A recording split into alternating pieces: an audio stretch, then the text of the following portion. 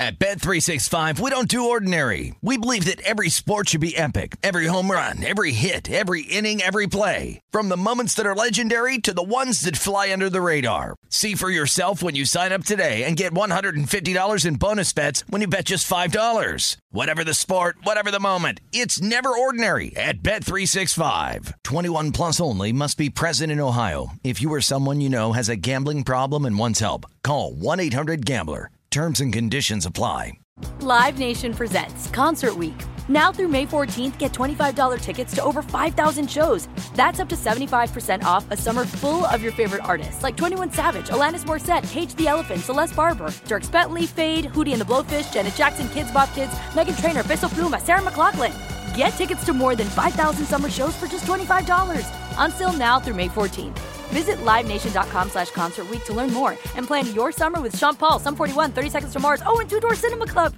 We went from normal life, healthy child to acute lymphoblastic leukemia or B-cell ALL. The St. Jude team came up to get CJ via ambulance. Shortly after that, I noticed a rainbow. It meant that there was hope. We were driving into hope. To have hope is to have your child healthy, and we have that because of St. Jude. You can help kids fight childhood cancer. Please become a St. Jude Partner in Hope today by visiting musicgives.org.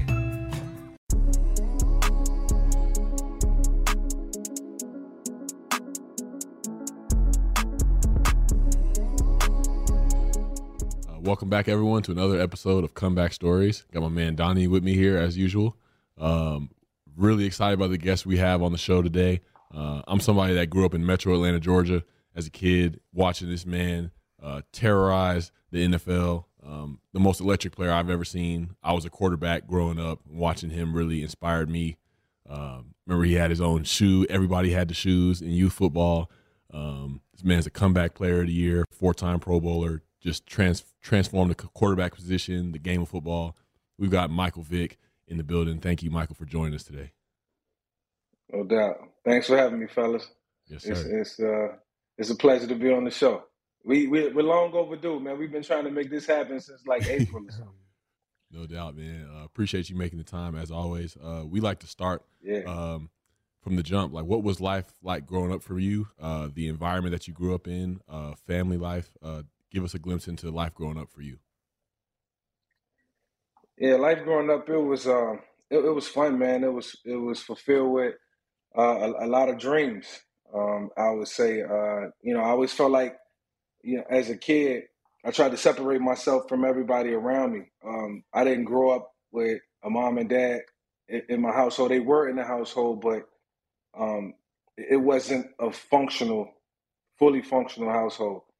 And when I say that, I mean, my mom was the rock, and my dad kind of did what he wanted to do.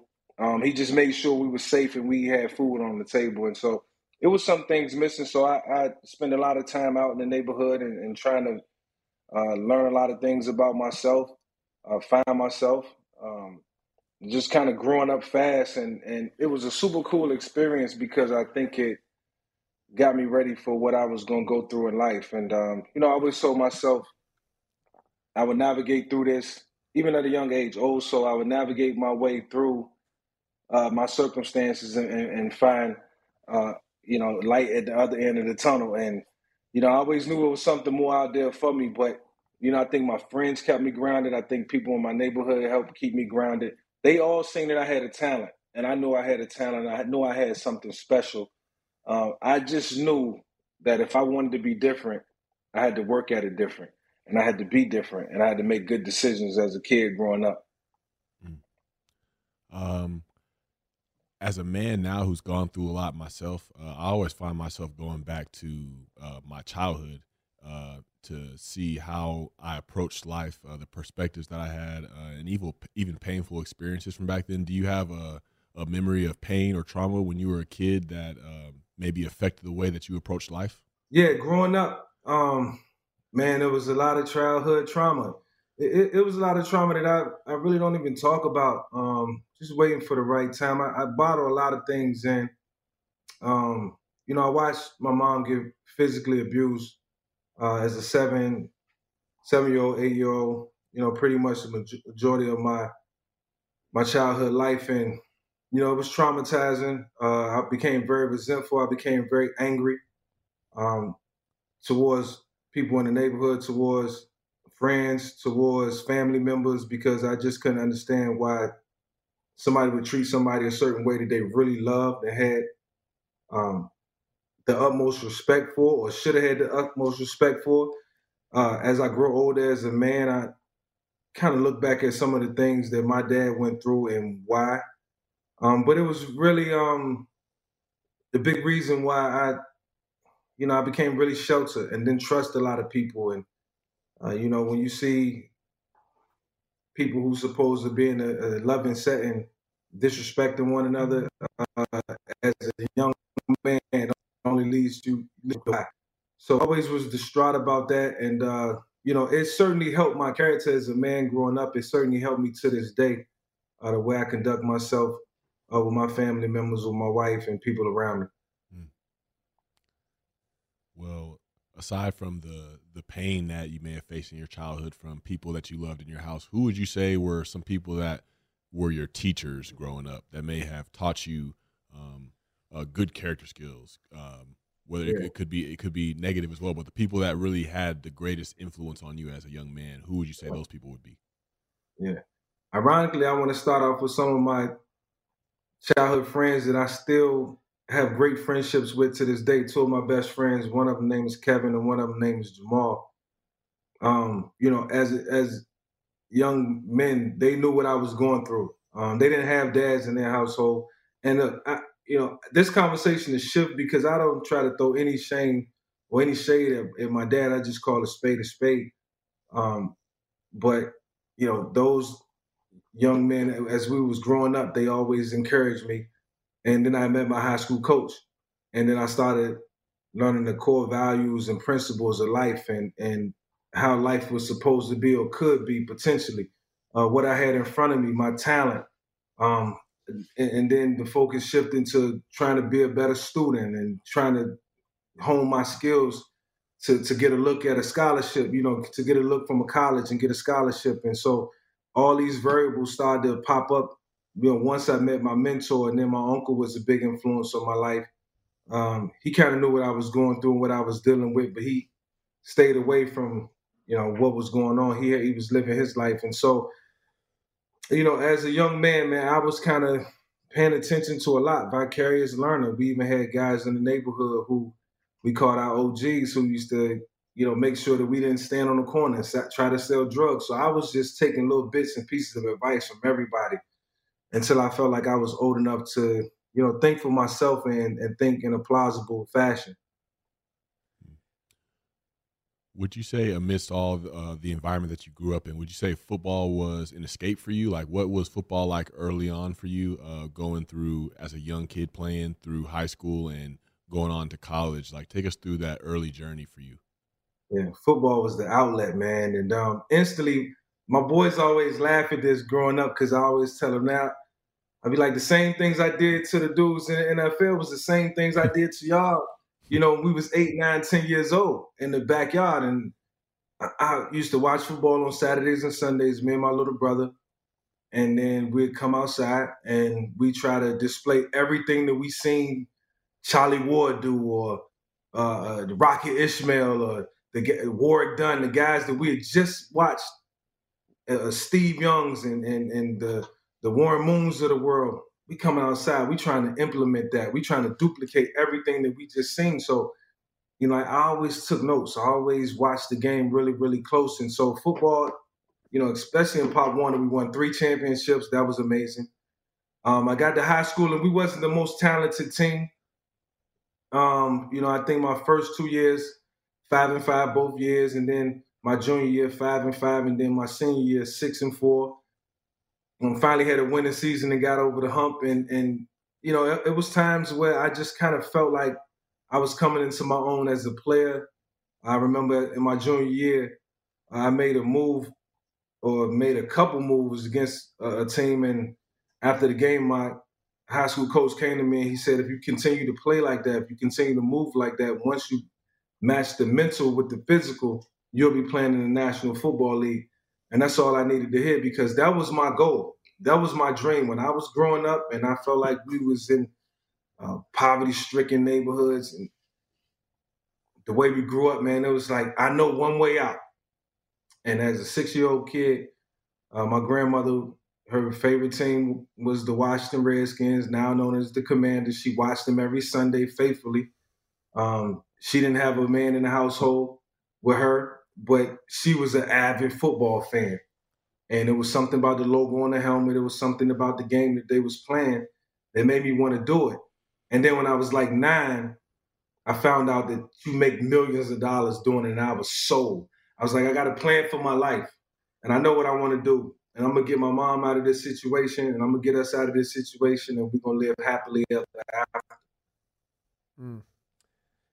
Mike, I know you mentioned that Darren's embodies this whole comeback stories theme that we have, but you definitely do too. So much respect. It's the ultimate comeback. I've been following you since your freshman year at Virginia Tech. I remember watching one of your first games on ESPN, and it was like the way you were slinging the football and throwing it, and your form, just that left-handed throw. I've never seen anything like this. And of course, the running was like a whole nother story. But I'm just thinking back to some of what you were walking us through with your childhood and following your story. I know your mom had you at 17, and your grandma, I believe your grandma raised you for the first 5 years of your life. And obviously, you've mentioned the stories about your dad just really never being around. So when I hear all that, it just allows me or us to connect the dots as to like, well, of course you wouldn't trust.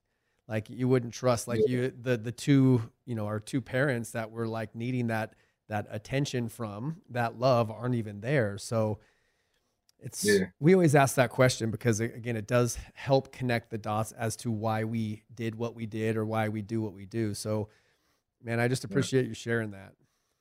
Yeah, and I say all that to say, what I appreciate now as a 42-year-old man is being able to have the conversations with my dad and ask him the tough questions, and for him to just be able to open up and say, son, I grew up without the same guidance too. I didn't have a mom and dad in my household. My mom gave me to my grandmother. And so now I see a trend. And, over the years, like I said, it made me a better dad. It made me a better husband. It made me a better man overall because I was able to learn from him. And so now we try to patch that up. I believe in second chances. The things that I seen, it haunted me for so many years, and it hurt so bad to a point where I went to college. I just didn't even feel safe. I wanted to come back home. A lot of times I'd be out, hanging out with my friends, and as a, 8th grader, 9th grader, in high school, and I'm scared. I'm afraid. I'm afraid that something bad might happen, within my household. And I wasn't supposed to have to grow up like that. I took on a lot of responsibility. My brother, we are two totally different people, and I got the utmost respect for him, and I love him to death. But my brother, as he grew older, he just became a person that I felt like was traumatized by those things, even though he handled it different. And we always just said, look, we're going to aspire to do better. We're going to try to make things right in life, man. And whatever God got in store for us, man, we're going to be so thankful. But we know one thing. We got football, and we got our minds, and we can lean on that. I hear a lot of forgiveness in that. And Darren had mentioned, or you were mentioning, resentments. And Darren and I come from the world of addiction, and they say that in addiction, resentments is the number one offender, where that is the thing that will drive people back out to drinking and using. And so I hear that forgiveness, and I think it's a great message for anybody listening. If you're all jammed up on, one of your parents maybe didn't give you something, you have to understand that they were doing the best they could with what they had. And understanding that, and like you think about like the access to information that we have these days, and the knowledge, and from a mindset stuff or meditation or these practices of personal development where they didn't have that. And then you think about how their parents were raised. So it really allows us to bring in a lot more forgiveness. Yeah, no doubt. I try to work backwards sometimes and try to put myself in their shoes as young parents. My dad was 17. My mom was 15 when she had my sister. my older sister, and I can only imagine what that was like. And then I came at 16, and so they moving really, really fast, and they're kids. You're not even grown when you're 21, 22 years old. Like, I look back and Darren, like y'all know, you don't even consider that grown. You still got so much to learn and so much to, implement into your lifestyle and so many morals and values that you got to kick around and figure out like what's the true meaning of life. And so I don't use I know they don't use it as an excuse. My mom, she's always so positive. She's always, so prophetic, and she speak things into existence. And she's always been the rock, man, and never missed a football game. Never missed the parents, never missed things. Always been there to represent and my brothers and sisters. And so, just seeing that, man, just always motivated me. And, for the simple fact that, we grew up and we came up in that struggle, only made us stronger. Walk us through a little bit of then the college days. So now you go to college at Virginia Tech and you have these trust issues and you roll into a college where all the coaches are white. You miss being where you were from. I know you were also managing, just making sure that you're mentioning your dad again wasn't out of character. Like, yeah, just take us through the college years, because it looked pretty fun from the outside, but I'm sure there was plenty more going on. Yeah. Well, first of all, it was a culture shock. When I got up there, and now, I'm growing up and dealing with this trust factor of, not trusting people, having to learn to trust people and learn to lean on people and, get that advice and that I really, really needed as a young man. And so I just felt like I just needed to be humble, into college with an open mindset of believing and knowing that Coach Beamer had my best interests at heart, knowing that Ricky Bustle, my offensive coordinator, had my best interests at heart, and trusting the process, which is not easy. Now, when I went to college, I really had no idea of how to read a defense. So my first 3 months was hell. And when I say hell, I mean I did not enjoy nothing about what that university had to offer, especially football. And then you got to go to class and be a student. I'm like, I'm here really to play football. And if I had to do it all over again, it would probably be vice versa, education and then football. I just happened to be very, very talented. And then, trusting the process and trusting my coaches, spending time with my offensive coordinator, Ricky Bustle, who I still have a relationship with to this day. He just kept telling me, keep coming to the meetings, keep studying, keep working hard. One day it's going to click. And one day, man, I was just sitting in the meeting room with all the veteran players. I was watching film, still not understanding what my meaning for being in that quarterback room was for. I was honestly about to switch positions because I'm like, man, it's not clicking. I can't even complete passes on the scout team. And so 4 months in, I was looking at the board, looking at some film, and it all clicked for me. It clicked for me, Dan. It was 1 high, 2 high. It was how to break it down, how to hit them outside receivers, how to work a 2 deep coverage, how to work a quarters coverage. And I'm like, I'm going to the scout team, and I'm going to see if this actually works. And I go and win scout team play of the week 2 weeks in a row.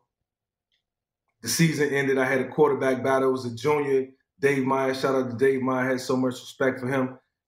They made us battle in the spring. They didn't just hand it over to me. So I had to beat out a junior to get that spot. And that entire offseason, man, what I do remember is this, and I'm going to shut up. It's studying every night. January, February, all the way until winter workouts in March, I was studying the playbook. I was quizzing myself. I wanted to make sure when I stepped on that field in the spring and I knew I was in for a battle, that I would be able to at least sustain mentally. The physical will come out. And that's when I learned, if you know what you're doing, and Darren, you know this, if you know what you're doing in the game of football, then all you got to do is just let your physical ability, meet you halfway. And that's what I did, man. And the rest was history. And, that year, finished third in the Heisman voting, and the year after that had to make a decision to leave, and the dream was accomplished. Still more to do, but the dream was accomplished. Yeah, man. I mean, your football career from those days going forward speaks for itself. I want to allow the listeners to put themselves in your shoes, because coming from where you came from, the environment you came from, saying like you were the way out, and you were the way out for yourself and a lot of people. Right. I know your ability and your opportunities were such a blessing for you, but did it ever feel like a burden? It did. But it was right after I got drafted. Like, I felt like the responsibility was not to be a bust. Like right after I got this, it goes from one pressure to another. I already accomplished and conquered college, killed it. And now I'm off to the NFL, where it's a whole new set of rules, whole new set of people, different set of coaches, different teammates, different environment, different city.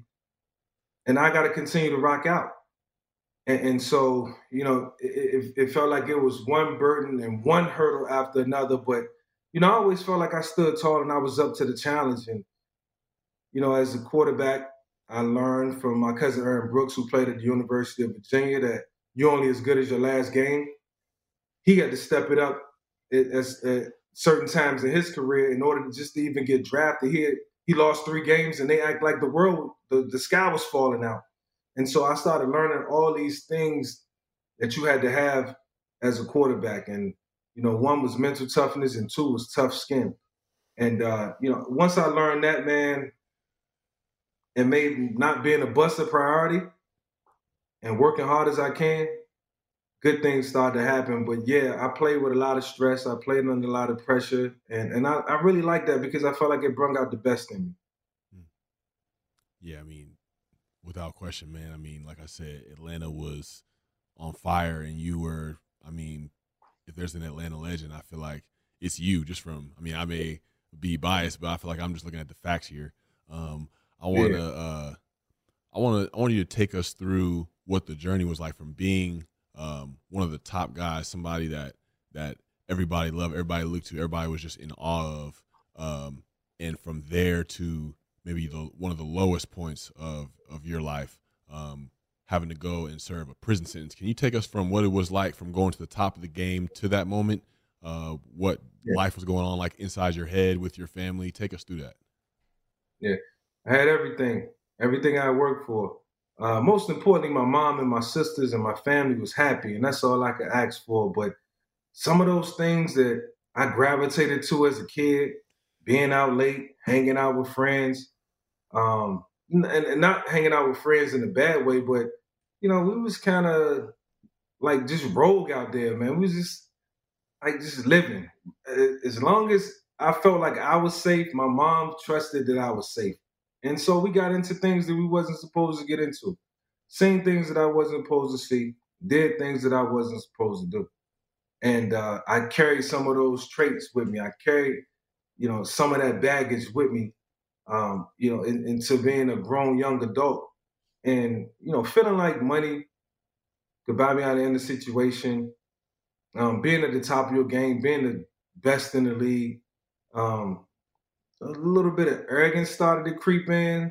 And I'm not even an arrogant person. I'm very humble. Anybody who met me even at that time probably would say, oh, man, you know, Mike's a really good dude. He's very approachable. He's very personal.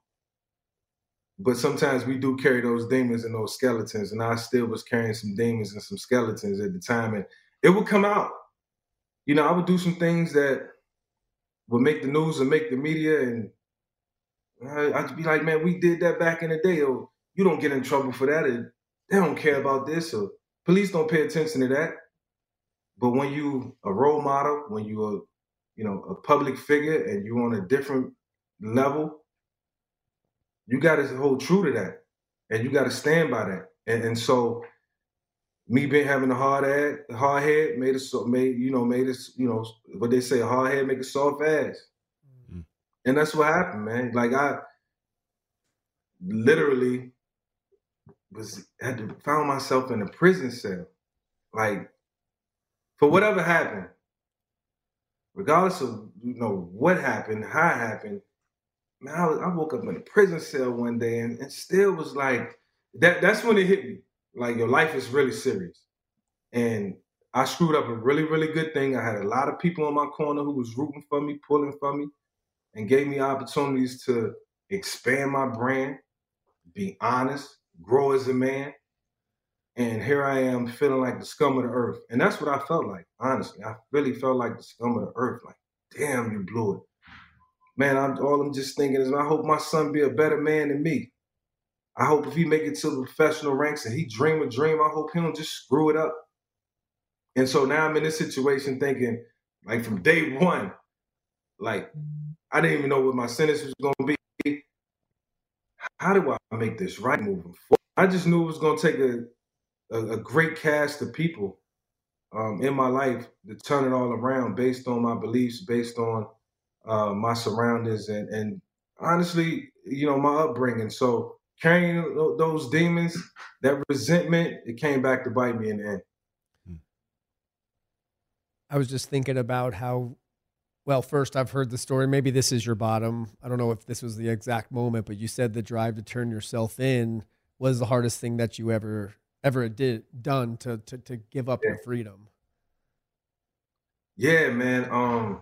The one thing I always value in life, like, I can have nothing right now. I can have this where I'm at in life, success. I value that so much now because when I didn't have my freedom, the one thing I told myself every day when I was in the prison cell is that as long as I wake up in life, as long as God wake me up and I got my freedom, I always got a chance to do something. It don't have to be in football. It don't have to be in TV.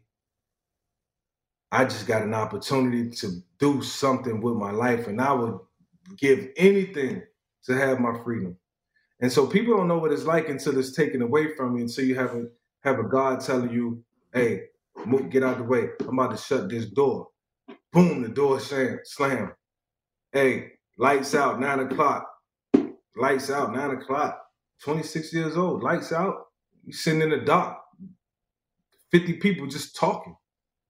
And so I don't like to live those. I do like to live those experiences, especially in my head mentally, because it's therapeutic to talk about it. I don't always get to talk about it, especially in my household with family, with friends.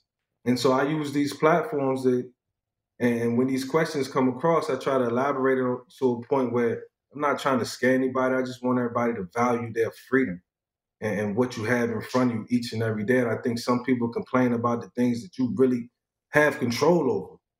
People always say, well, I don't got no control over that. Yes, you do. You got control over a lot. And I think mentally, where our focus is in life is always going to dictate how far we're going to go. You, I remember another thing you had said, that you never felt like you could be the guy who had 10 million in the bank, but then everybody else was struggling. Darren and I talk about this all the time, and Darren will admittedly talk about it himself with the work of people pleasing. And, the feeling of the need that you had to take care of your whole family and all of your friends. How was that? How did that people pleasing affect you in some of the decisions that you made? I feel like survivor's remorse is a real thing. I dreamt a dream and nobody could feel what I felt inside. The things that I witnessed, the things that I learned, the games I played in high school, the trials and tribulations in high school. When I was at Virginia Tech, the feeling of wanting to leave and not wanting to be there, the quarterback battle, the anxiety, my first game ever. That was part of the dream. That was part of the mental makeup of myself and how I was going to become great, at some point in my life or whatever I was doing. And so, I had to dream that dream, and I had to do it on my own. And when I accomplished it, it was like, man, I was looking around at everybody else like, I don't think they had a dream. And so now I want to make sure that you can go out and accomplish your dream, and you can go out and accomplish your dream, and this person can go out and accomplish their dream. And I'm trying to accommodate I'm trying to make up for everybody. I'm trying to create a dream, like create something, do something. Here, take this, take that, take this. And what it did in all actuality was it made everybody complacent, it made everybody spoiled. It didn't allow them to go out and dream a dream. It really handicapped them in a lot of different ways. And, I say all that to say, when you make it to a level of stardom and when you accomplish what you accomplish in life and what you set out to do, those are your personal accomplishments. You can't bring everybody with you. And so I'm glad we all had a good time. I think the memories and the way the people around me can look back and say, everything he could for us, I think they can only be grateful and thankful. And hopefully, going through that and watching me accomplish what I accomplished at this point in their lives, make them continue to dream a dream, because we all still young. We still got a lot of time to be successful in our own right. And, if I'm still working and, putting forth my best effort as a sports analyst, then they can continue to do it too. Because sometimes we do things that we don't have to do. You got to do it because you love it and because you have passion. And I'm just trying to set an example for my kids that you got to work hard, because a couple of them didn't see me play. They didn't get to watch my entire NFL career, but they get to see me on TV. They get to see me studying. They get to see me watching the game and working hard to give some of the best analysts or analysis on Sundays that I can give. Well, I mean, I feel like you're setting the greatest possible example that you could set for a kid in your household and anywhere by the way that you responded to the cards you were dealt in your life. I want to know, with the perspective shift that you had for gratitude for your freedom and for little things, how do you feel like that helped you as you transitioned out of prison and into the next chapter of your career and just life as Michael? Yeah. When I came home from prison, man, there was a little book that I had, things that I wrote down that I wanted to accomplish. And it was like, write a book, be more personable, be more open, be more, assertive with the media. Don't be so sheltered. It was a bunch of things that I had came home from prison wanting to be better at. And, post-incarceration, I knew I couldn't do it on my own. I knew I needed certain people in my life, man. And then this man named Andy Reid comes into my life. And you're talking about a guy who wasn't afraid to tell me when I was doing wrong, when something wasn't right. He knew what was on my mind. He checked in with me every day to make sure my mental psyche was on point. And you can't ask for anything more than that. And when I think about role models, mentors, people who come into your life for a reason, I think I landed in Philadelphia for a reason. And that was just to become a better man. And, I grew up a lot. There was still a lot of expectation. I still had a lot of expectation for myself, and certainly going through bankruptcy and so many other distractions and, feeling sorry for myself at times, man. It wasn't room for that. It was onward and upward, and I couldn't have did it without a great supporting cast, and obviously my wife. I felt like Andy Reid, Roger Goodell, Tony Dungy was there in the first couple chapters when I came home, and then he kind of let me go. But I learned a lot, man, and I learned to just have the ultimate amount of respect for people and take advice and use it correctly. I'm just listening to your story and connecting some of the dots, how, early on it was your dad that maybe wasn't there for you. And I'm just visualizing you maybe the drive up to turn yourself in. And then all of a sudden, now you're repeating that cycle for your children. Now you're not going to be there. But I often talk about in the addiction of my past and Darren's past, that it was like this terrible rock bottom that was absolutely self-inflicted. That brought us to our knees, and we had to figure our shit out and figure out that there's actually more to life. And I see a lot of people going through life half-assed or just kind of going through the motions. But this rocked us so hard that we had to ask for help. And so in that, we've been able to find a greater purpose through the pain, just like you have, which is ultimately how you then shift the whole generational dysfunction that kind of gets passed from your grandparents to your parents to you. But as you're walking us through that, I just hear the shift that's happened for you. What do you think the story, this is comeback story. So what do you think the story you had to stop telling yourself in order to like write your comeback story? Like what was the mindset or what was the story? Yeah, only the strong survive. And that's all I could think about. When I first walked into the prison, man, I was so broken. Like I could not attempt to tell you, like I cried for the first 2 weeks straight. Like my wife would say, like I had enough to have everything in life and to have it all. I wouldn't even say it was stripped away from me because I still had everything when I went in, which made it worse. So I'm leaving, I'm leaving my wife, I'm leaving my kids. I'm leaving everything that I worked for over something so senseless. And it was like, man, if I would have just turned the corner a couple months before this, it might not have never happened. So I'm living with all this regret. And, every day I cried, I got stronger. And I had to toughen up. And now you're in an environment where you really can't show any signs of weakness. And so, I'm going to a place where people, they really they're checking you out, and they peeping how you move and how you talk and how you look. And thank God I went to a place where, it was a lot of people in there that had a lot of respect for me, and they only wanted the best for me, and we only wanted the best for each other. It was like we all pulled together. We was all able to bring one another together, and like, we gonna get through this, bro. Like, nobody's feeling sorry for yourself. Don't feel sorry for yourself. Yeah, this hurt. And we're in a situation where we wish we could have did it all over again. But you know what? You don't get mulligans. You don't get do-overs in life sometimes. But we know we got a little stretch. We're gonna get through it. And it's how you gonna do when you get that second chance and when you come out on the other side. And that's what everybody around me was believing in. I'm still around some knuckleheads, and it's prison, man. Sometimes you can't escape the BS.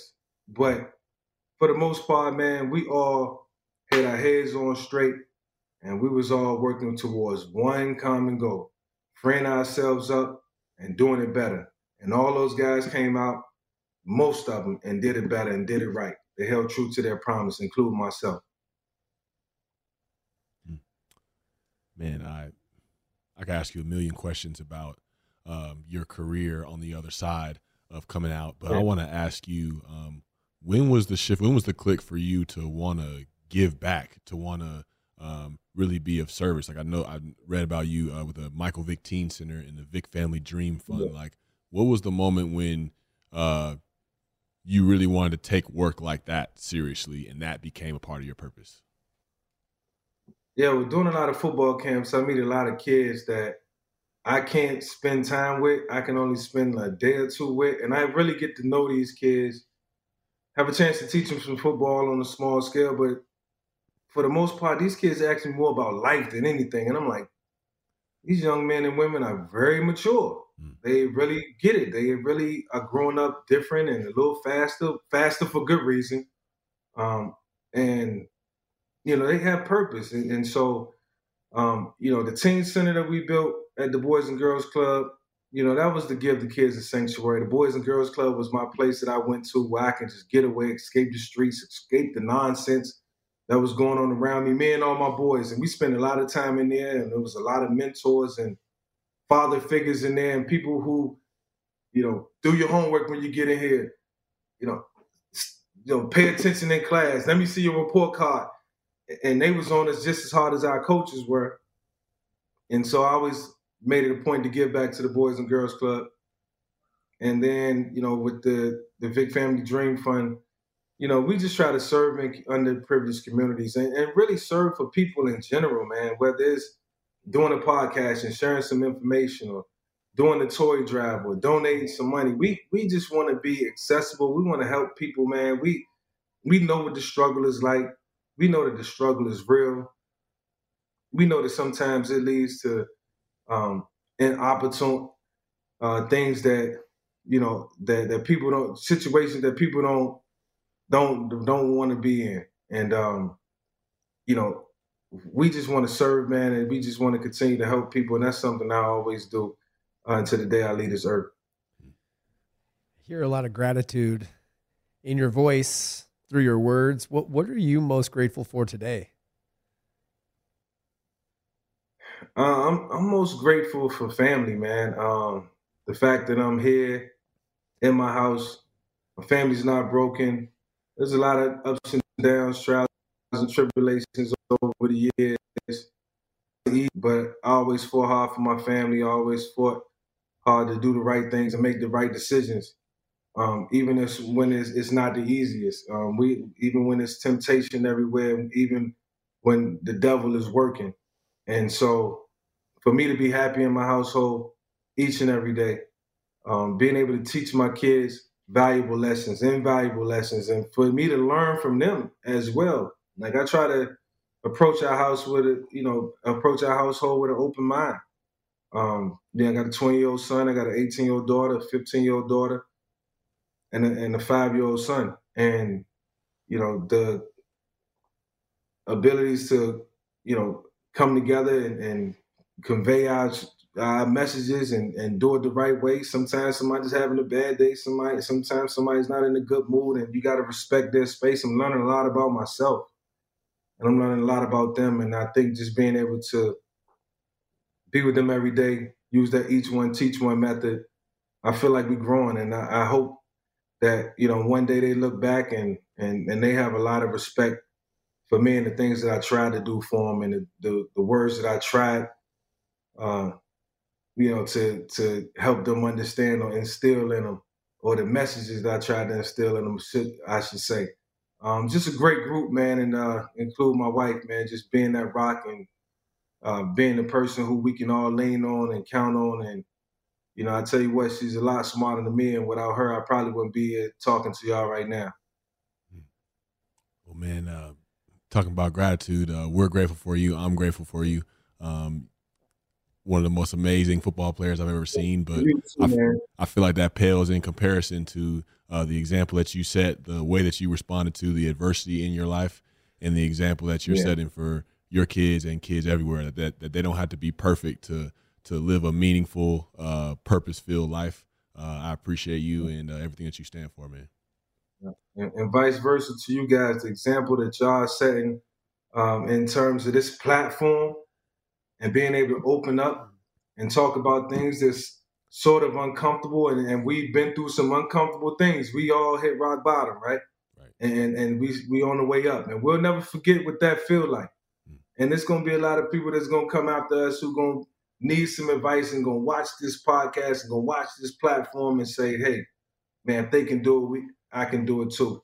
And that's what it's all about, man. It's all about that optimism, and that's what y'all bringing to the table. And so a lot of respect for you guys, and I'm so glad we had a chance to make this happen. If this is the conclusion of the interview, I'm not ready to go yet, but if you guys are, it's all good. Before I acknowledge you, I'll ask you one more question. What would you say to somebody that knows they're stuck, struggling, or maybe they're up against a challenge, a sentence? Like what advice would you give to that person? Yeah, I would just say, your belief is everything. I know when I was at my lowest points in life, I got down on my knees and prayed. And sometimes God don't answer your prayer in a day, in a week, in a month, not even in a year. But if you stay persistent and you believe in what you're asking your Lord and Savior for, at some point, it's going to become crystal clear for you. And so I would say, just, as cliche as it sounds, never give up. Never give up. Always believe in yourself, even when people around you don't believe, even when you don't believe that you can do it. It's been plenty of times I walked to the line of scrimmage believing that this play is not going to work. And you know what? It worked.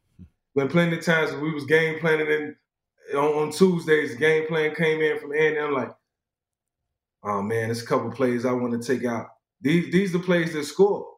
Those are the plays that turn into big plays. It's been plenty of times where, I felt like, my life was in dire straits. And, I had to look at everything around me and say, you know what? I'm still blessed, man. I'm still living. So as long as you got opportunity, your freedom, you got a chance. And that's it. I love that. I hear a lot of, yes, never give up, but then there's also a level of faith, or I think you even said it earlier, trusting the process, and that God's timing may be slow, but he's never late. And that's where we have to kind of surrender, right? Surrender to his will and not our will. This is something that I remind myself of often, because if I try to instill mine, it doesn't always work out so well. In fact, my will ended up with me in rehab. So I know that my will doesn't work very well, but I love your words. I love Darren took my words with just on the field accolades or lights out, and the way you played was so electric, but the off the field stuff and how you've turned your pain and the struggles into a purpose. I mean, this is what inspires me the most. So I just want to acknowledge you for how you're showing up and how you turn that pain and the mess into a message. I mean, you're our people, man. You embody this comeback stories. So we're just grateful to have you on here. Yeah, no doubt. Thank you, man. Thanks for having me. And this was an amazing conversation. Like I said, it's very therapeutic. I can't just open up and talk to my kids and talk to friends, or talk to my wife about some of the things that I do deal with, on a regular basis, because I live that. And sometimes I draw back on experiences. And sometimes a thought might pop in my head. I might see something that might trigger something that, I might have seen when I was away, or might have seen when I was a kid. And, we all need people to talk to. I will say that. And I'm just glad I got enough people in my life that I can pick up the phone and call if I'm disturbed, and open up and let it go. And I might shed a tear, I might cry, but I get off that phone feeling a lot better. Yeah, shoot. I mean, that's true strength. I feel like today. Even crying.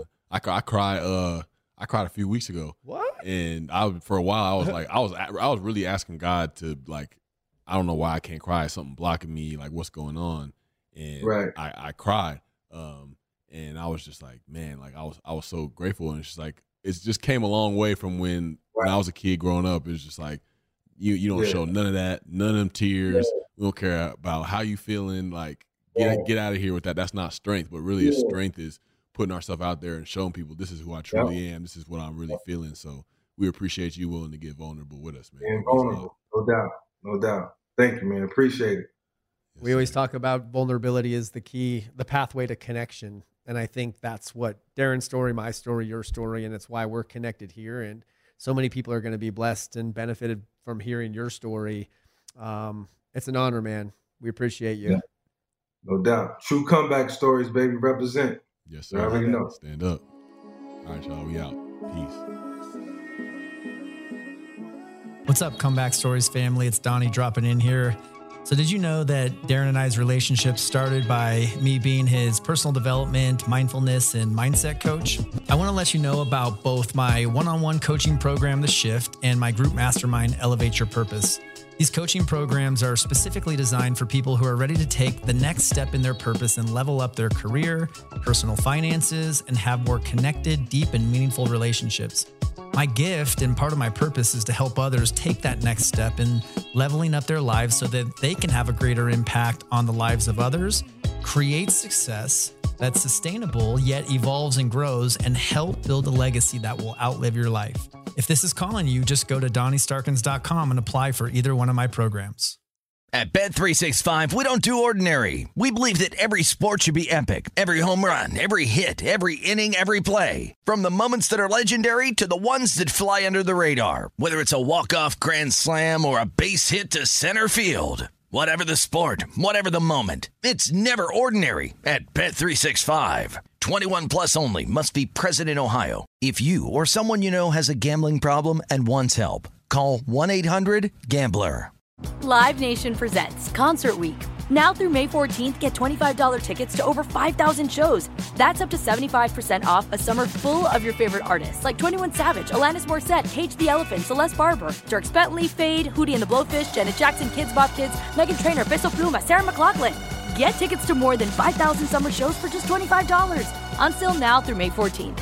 Visit livenation.com/Concert Week to learn more and plan your summer with Sean Paul, Sum 41, 30 Seconds to Mars, and Two Door Cinema Club. We went from normal life, healthy child to acute lymphoblastic leukemia or B-cell ALL. The St. Jude team came up to get CJ via ambulance. Shortly after that, I noticed a rainbow. It meant that there was hope. We were driving into hope. To have hope is to have your child healthy, and we have that because of St. Jude. You can help kids fight childhood cancer. Please become a St. Jude Partner in Hope today by visiting musicgives.org.